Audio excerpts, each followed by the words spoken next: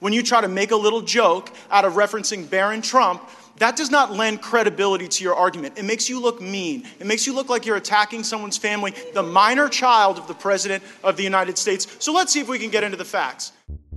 Have you ever felt a visceral attraction to a politician? There is not a liberal America and a conservative America. There is the United States of America. I am your voice. Ask yourself if they're really telling the truth. This is a secret innuendo being leaked out there about me. I was honestly concerned that he might lie about the nature of our meeting. This is Subliminally Correct, a podcast where we examine all the ways politicians and newsmakers are using psychological tactics to influence you every single day. And now, join myself, Taylor Sherman, certified hypnosis instructor and executive coach, along with my co-host, Alex Dobranek, political consultant and certified consulting hypnotist, on this episode of Subliminally Correct.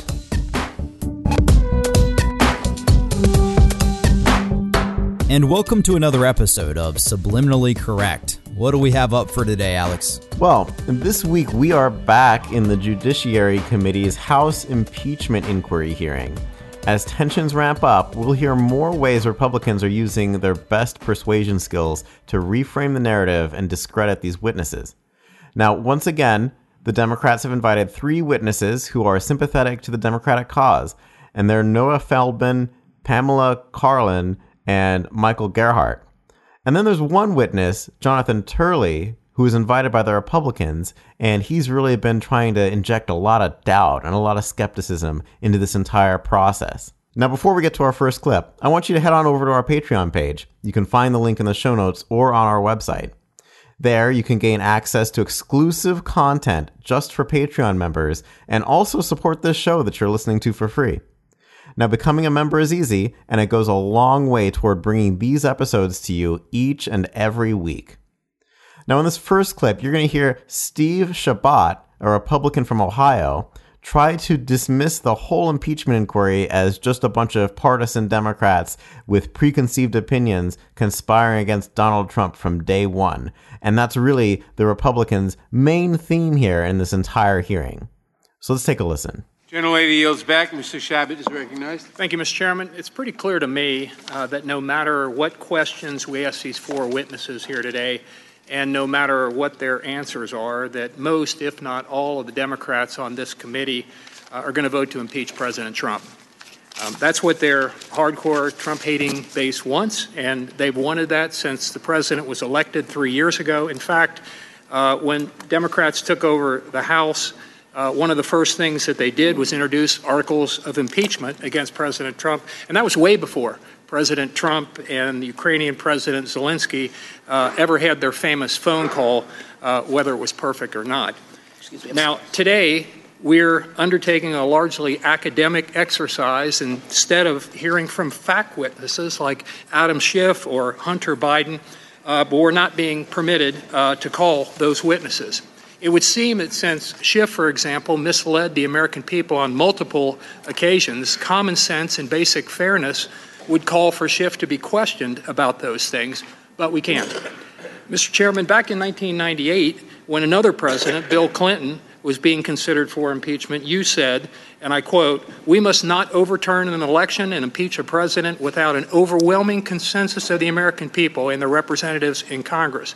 You also said, quote, "There must never be a narrowly voted impeachment or an impeachment substantially supported by one of the major political parties and largely opposed by the other."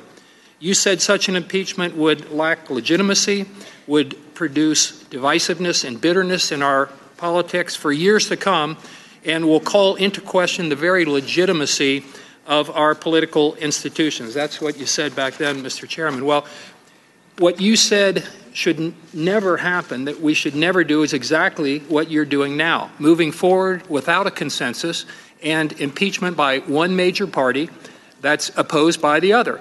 And it's almost certain that it's going to result in the very divisiveness and bitterness that you so accurately warned us about back then. Mr. Chairman, a couple more quotes from a very wise Jerry Nadler from about 2 decades ago. Quote, "The last thing you want, it's almost illegitimate, is to have a party line impeachment. You shouldn't impeach the president unless it's a broad consensus of the American people. Those were wise words, Mr. Chairman, but you're not following them today. And finally, again, your words back then, the issue in a potential impeachment is whether to overturn the results of a national election, the free expression of the popular will of the American people. That is an enormous responsibility and an extraordinary power. It is not one we should exercise lightly. It is certainly not one which should be exercised in a manner which either is or would be perceived by the American people to be unfair or partisan, unquote.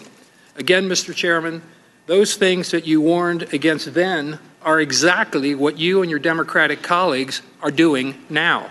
You're about to move forward with a totally party line impeachment. That is clearly not a broad consensus of the American people.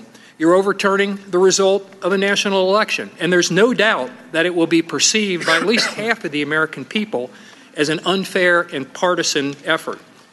You seem bound and determined to move forward with this impeachment, and the American people deserve better. I get it.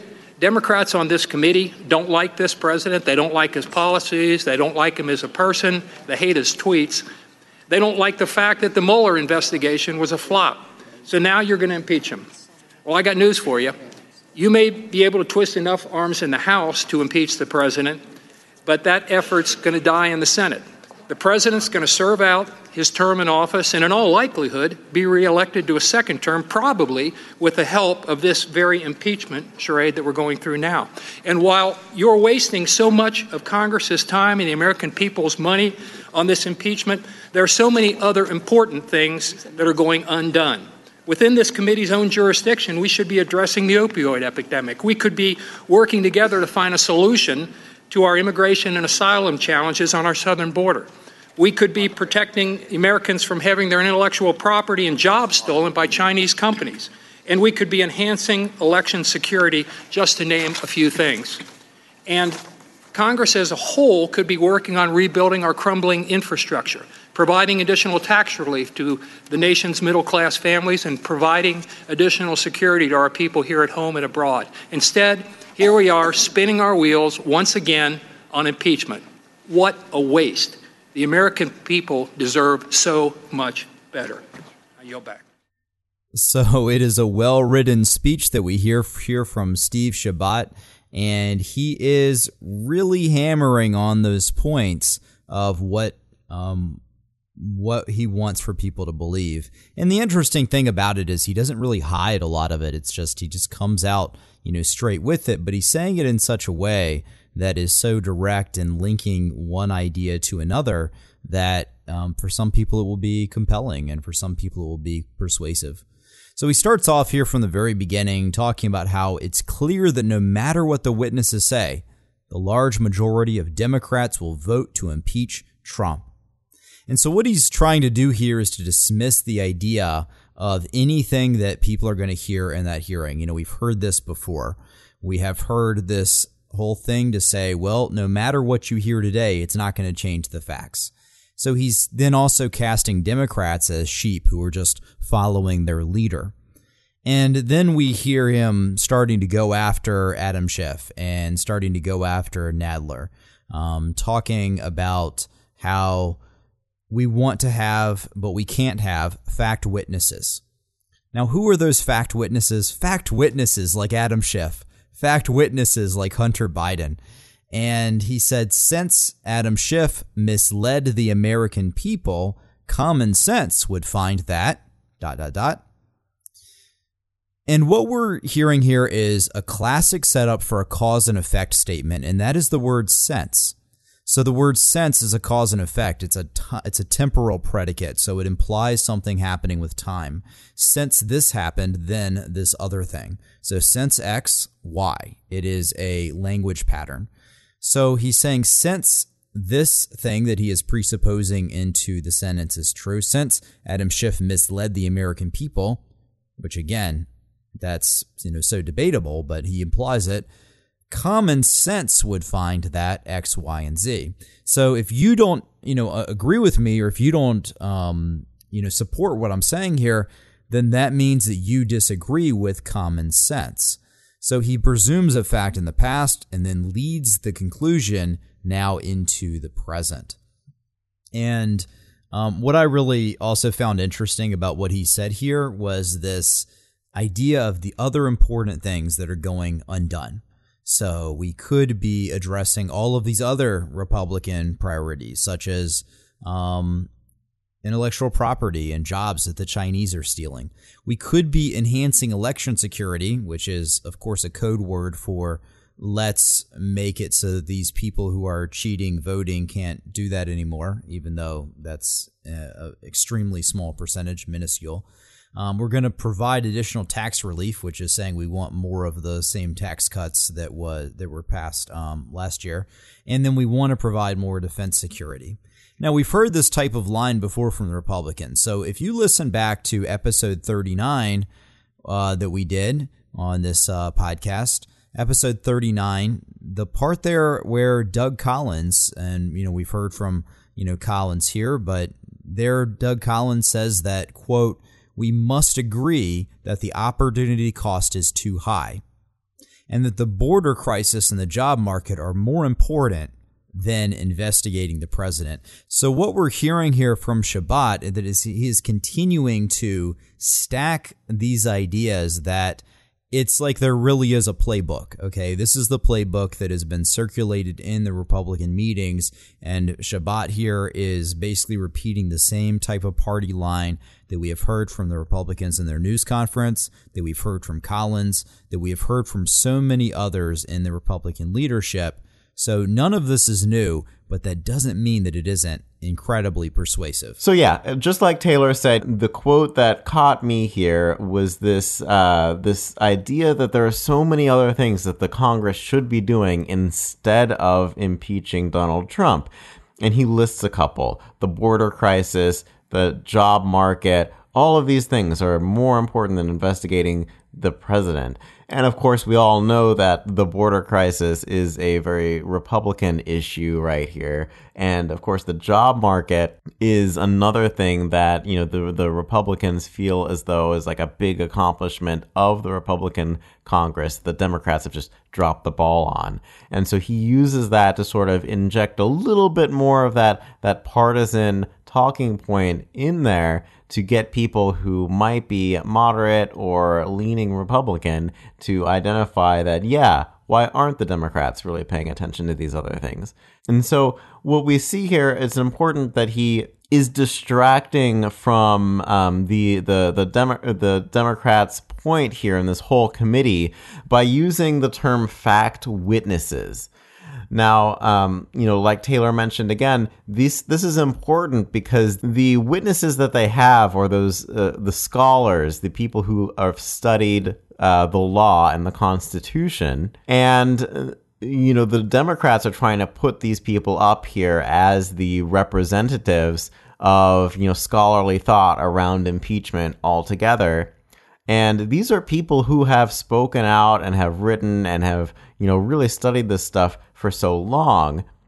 And the Republicans want to frame this whole thing as though the Democrats have brought people who have no actual knowledge of what happened in the case in Ukraine. And that's sort of a great way for them to distract from the point that, they don't have to engage on the actual issues that the witnesses bring forward. All they have to do is attack the reason why they're there in the first place and call for a different hearing. So they're saying that this whole thing is a sham and this whole thing is unfair because we don't have people who have actual knowledge of the events. Of course, that was all handled in the previous committee, but they sort of gloss over that in saying that this whole thing is a sham here. Now, in this next clip here, we're going to be listening to Matt Gaetz, who is, really a fiery guy. And he's going to be, coming in with a lot of passion and, a lot of things to say and to hammer home to our three Democratic witnesses here. So take a listen to what he has to say. Thank you, Mr. Chairman. Mr. Feldman wrote articles entitled, "Trump's Wiretap Tweets Raise Risk of Impeachment." He then wrote, "Mar-a-Lago ad belongs in impeachment file." And then Mr. Jake Flanagan wrote in Quartz, a Harvard law professor thinks Trump could be impeached over fake news accusations. My question, Professor Feldman, is since you seem to believe that the basis for impeachment is even broader than the basis that my Democrat colleagues have laid forward, do you believe you're outside of the political mainstream on the question of impeachment? I believe that impeachment is warranted whenever the president abuses his power for personal benefit or to corrupt the democratic process. Did you write an article entitled "It's Hard to Take Impeachment Seriously Now"? Yes, I did write that article. And in that article, did you write? Hold on, I'm limited on time, sir. I wrote did you that write article. Since the 2018 midterm election, House Democrats have made it painfully clear that discussing impeachment is primarily or even exclusively a tool to weaken President Trump's chances in 2020. Did you write those words? Until this call in July 25th, I was an impeachment skeptic. The Very call well. changed my mind, sir, and for Thank good you. reason. I appreciate your testimony. Professor Carlin, you gave $2,000, or you gave $1,000 to Elizabeth Warren, right? I believe so. You gave $1,200 to Barack Obama, I have no reason to question that. and you gave $2,000 to Hillary Clinton. That's correct. Why so much more for Hillary than the other two? Because I've been giving a lot of money to charity recently because of all of the poor people in the United States. Well, those aren't the only folks you've been given to. Now, have you ever been on a podcast called Versus Trump?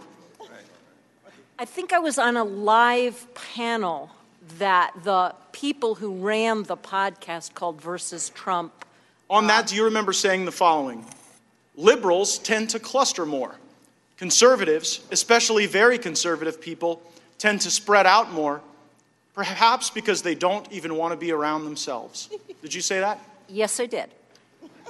Do you understand how that reflects contempt on people who are conservative? No, what I was talking about there was the natural tendency, if you put the quote in context, the natural tendency of a compactness requirement to favor a party whose voters are more spread out. Well, and I do not have contempt hold on. for Conservatives. I'm very limited on time, Professor. And so I just have to say, when you talk about how liberals want to be around each other and cluster, and conservatives don't want to be around each other, and so they have to spread out, it makes people, you may not see this from, like the ivory towers of your law school, but it makes actual people in this country feel like, excuse me, you don't get to interrupt me on this time. Now, let me also suggest that when you invoke the president's son's name here, when you try to make a little joke out of referencing Barron Trump, that does not lend credibility to your argument. It makes you look mean. It makes you look like you're attacking someone's family, the minor child of the President of the United States. So let's see if we can get into the facts.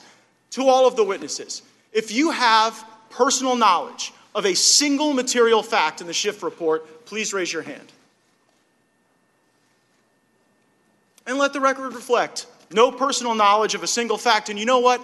That continues on the tradition that we saw from Adam Schiff, where Ambassador Taylor could not identify an impeachable offense. Mr. Kent never met with the president. Fiona Hill never heard the president reference anything regarding military aid. Mr. Hale was unaware of any nefarious activity with aid. Colonel Vindman even rejected the new Democrat talking point that bribery was invoked here. Ambassador Volker denied that there was a quid pro quo, and Mr. Morrison said there was nothing wrong on the call. The only direct evidence came from Gordon Sondland, who spoke to the President of the United States, and the President said, "I want nothing. No quid pro quo." And you know what? If wiretapping a political opponent's an impeachable offense, I look forward to reading that Inspector General's report, because maybe it's a different president we should be impeaching. Gentleman's time has expired, Mr. Cicilline. Wow. And so this is Matt Gaetz. He is maybe my favorite clip in this entire thing. And what he does is just, it goes back to that rapid, quick speech with all of these questions. He's just firing away. And as he does that, it sets the witnesses off balance. You can see them sort of, trying to get in words edgewise. They're visibly flustered. Their facial expressions are all over the place. And it's a great way for them to sort of rattle the witness. And that's exactly what Gaetz does.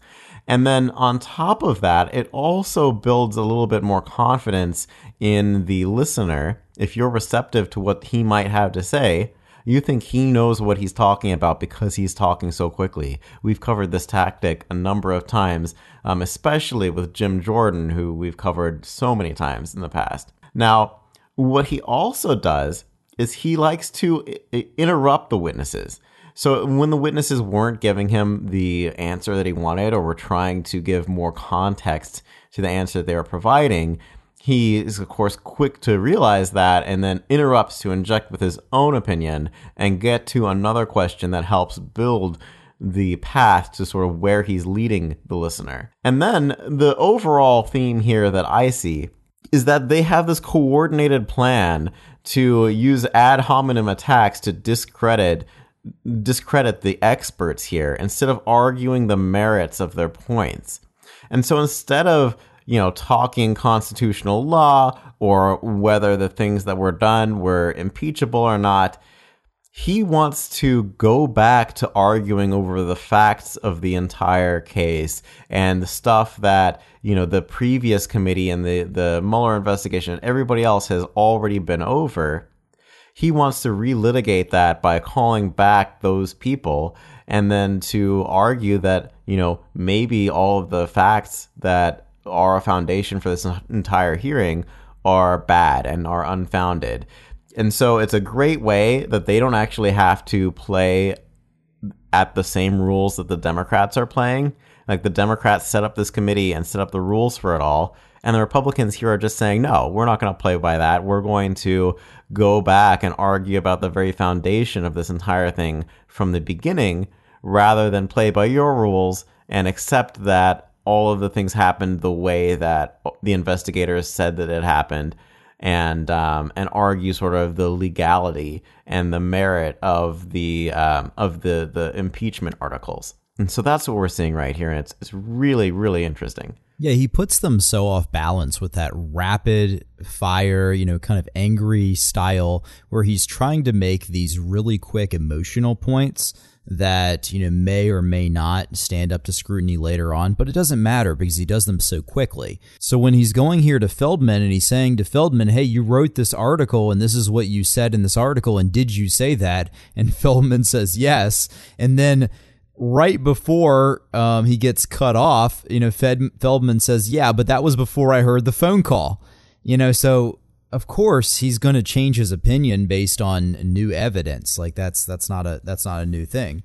And then he comes, to the next witness, and he is coming and saying, well, this is what you said on this podcast with a, negative name to that podcast, and here's who you donated to, and so that must be your priority. Now, as we said earlier, none of this is a secret that these witnesses are favorable to the Democratic cause.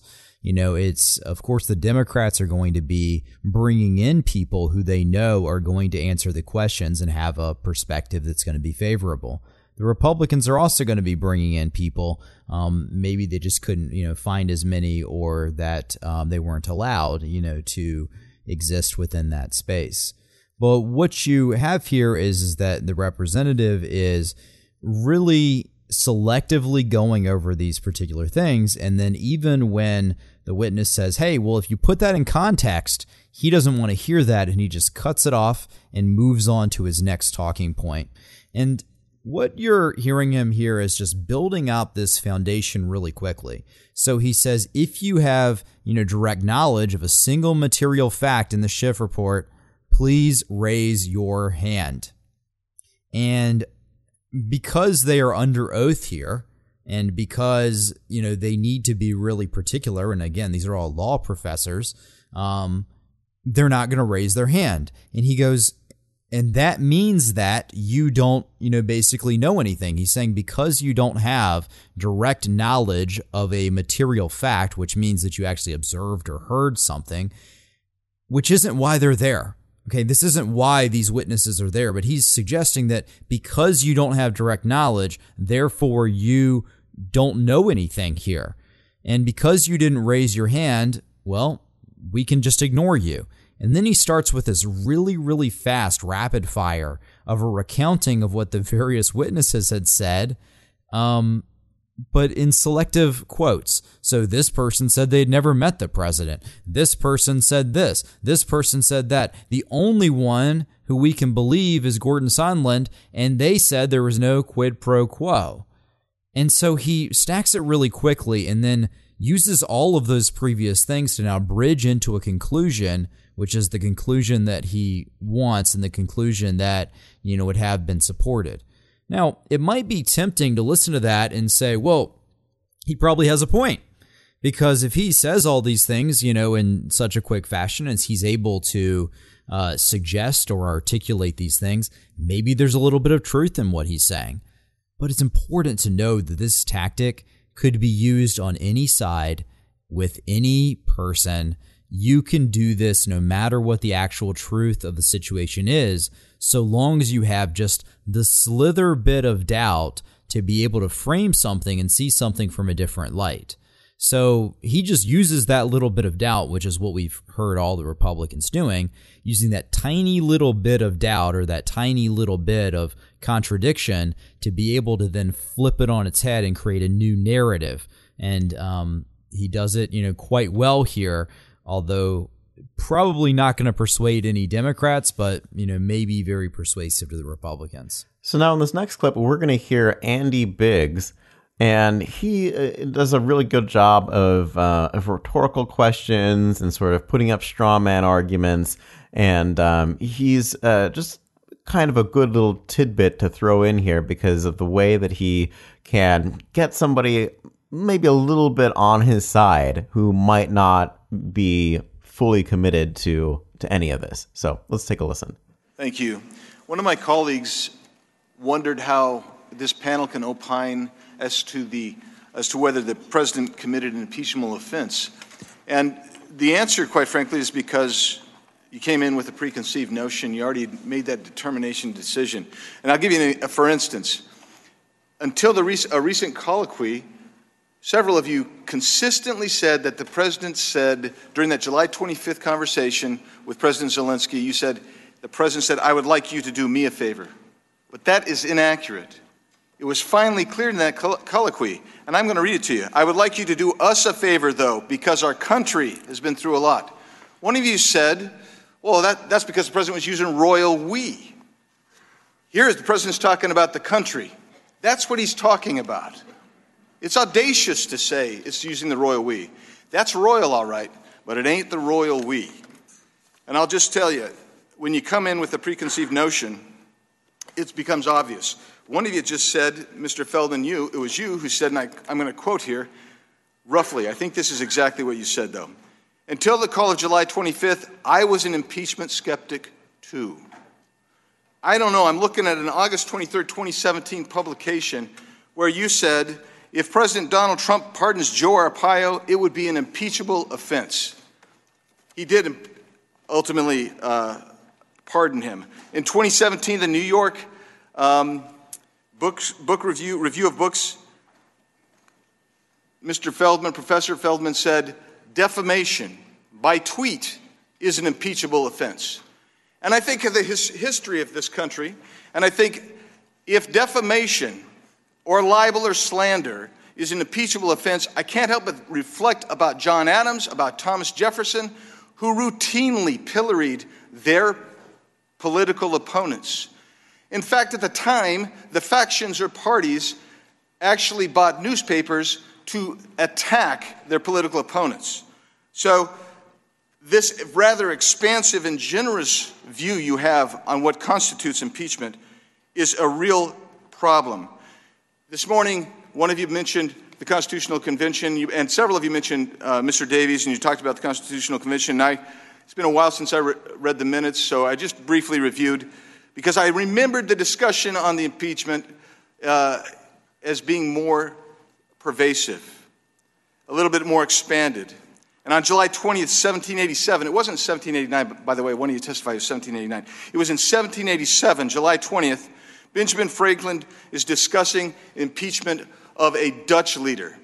And he talks specifically about what he would anticipate an impeachment to look like. He said it would be a regular and peaceable inquiry that would have taken place, and if guilty, then there'd be a punishment. If acquitted, then the innocent would be restored to the confidence of the public. That needs to be taken into account as well. So I look also on a May 17, 2017 BBC article which is a discussion about impeachment because President Trump had fired James Comey. Alex Whiting of Harvard said it was hard to make the obstruction of justice case with this sacking alone. The president had clear legal authority, and there was arguably proper or at least other reasons put forward for firing him. And yet, what we have here is this insistence by Ms. Gerhardt that that was impeachable. That's contained in that article. Refer you to it, May 17, 2017, BBC. What I'm suggesting to you today is a reckless bias coming in here. You're not fact witnesses. You're supposed to be talking about what the law is, but you came in with a preconceived notion and bias. And I want to read one last thing here, if I can find it, from one of our witnesses here. And it's dealing with something that was said in a Maryland Law Review article in 1999. And basically, if I can get to it, he's talking about this, where he's being critical of lack of self-doubt and an overwhelming arrogance on the part of law professors who come in and opine on impeachment. That would be you, Mr. Gerhardt, who said something like that. I can't find my quote or else I'd give it to you. And so what I'm telling you is that is what has been on display in this committee today. And with that, I yield back. So yes, here we hear Andy Biggs, and he is coming in with his summary of this whole thing. And he starts here with this kind of rhetorical question and answer. When you come in with preconceived notions, it becomes obvious. And what he's looking to do here is to frame all of the witnesses in the sense of, well, you just have a preconceived notion. And more than that they aren't remaining consistent to their own words of the past. So toward the end of that clip, you heard him reference Gerhardt, and he says, in a Maryland Law Review article in 1999, and he really focuses there on the words and in the dates. You said that something like this, but I can't remember the quote. I can't find the quote, but I'd tell you. You said something like that law professors who opine on impeachment are, not good. And as he's focusing on this, he's really painting them into a particular corner. He's painting them in saying that you really aren't being fair. You're not fact witnesses. You're supposed to be talking about what the law is. This is what you're supposed to be doing. So think about the ideas that are being communicated here about the witnesses. Basically, he's calling them frauds indirectly. He's saying you are fraudulent and there is no reason for you to actually be here, talking to us here today. That is what all the Republicans we've heard so far have been trying to do. They've been trying to say these witnesses are frauds and they should not be allowed to be here in this hearing. And so that's what we hear Biggs, talking about here a little bit. Yeah, so Andy Biggs is really interesting just because of the way that, again, like Taylor said, he's attacking who these people are and not their points. And we've got this right here. He's dragging out clips from newspapers from 1999. All, none of it is to actually refute any of the things that they're saying there that day. But to simply say that these people are terrible, biased witnesses, and all of this is predetermined from, President Trump's election. Of course, all of these people wanted to do this. But what was also really interesting here was his quip that if defamation or libel or slander is an impeachable offense, I can't help but think back to Thomas Jefferson or George Washington and the way that they slandered their opponents in the press. Almost as if he's trying to romanticize or historicize this whole thing of defamation and libel and slander and these terrible things. But then the other point is that he's moved the ball. Nobody is impeaching President Trump for defamation or libel or slander, but he's saying that that's what's happening, and then he's arguing that point. So he is building a straw man argument and then attacking it when nobody is accusing Donald Trump of defamation, libel, or slander. So it's kind of funny how he uses that moment there and that trick of his speech where you listening might not even have noticed that he's changed exactly what he's arguing for or against there. And then somehow, manages to tie it back to Thomas Jefferson and the Founding Fathers, which is just an interesting way that he's able to tie all of that together right there. And then, of course, his big joke that he probably practiced for a long, long time. That's royal, all right, but that ain't the royal we. Talking about the way that Donald Trump, in that do us a favor, though, was him talking about really himself and not the American people in general. And so, it's just like they've clearly divvied up these questions and this research among all of the Republicans and told everybody, you're going to get this section, you're going to get these attacks, you're going to get that.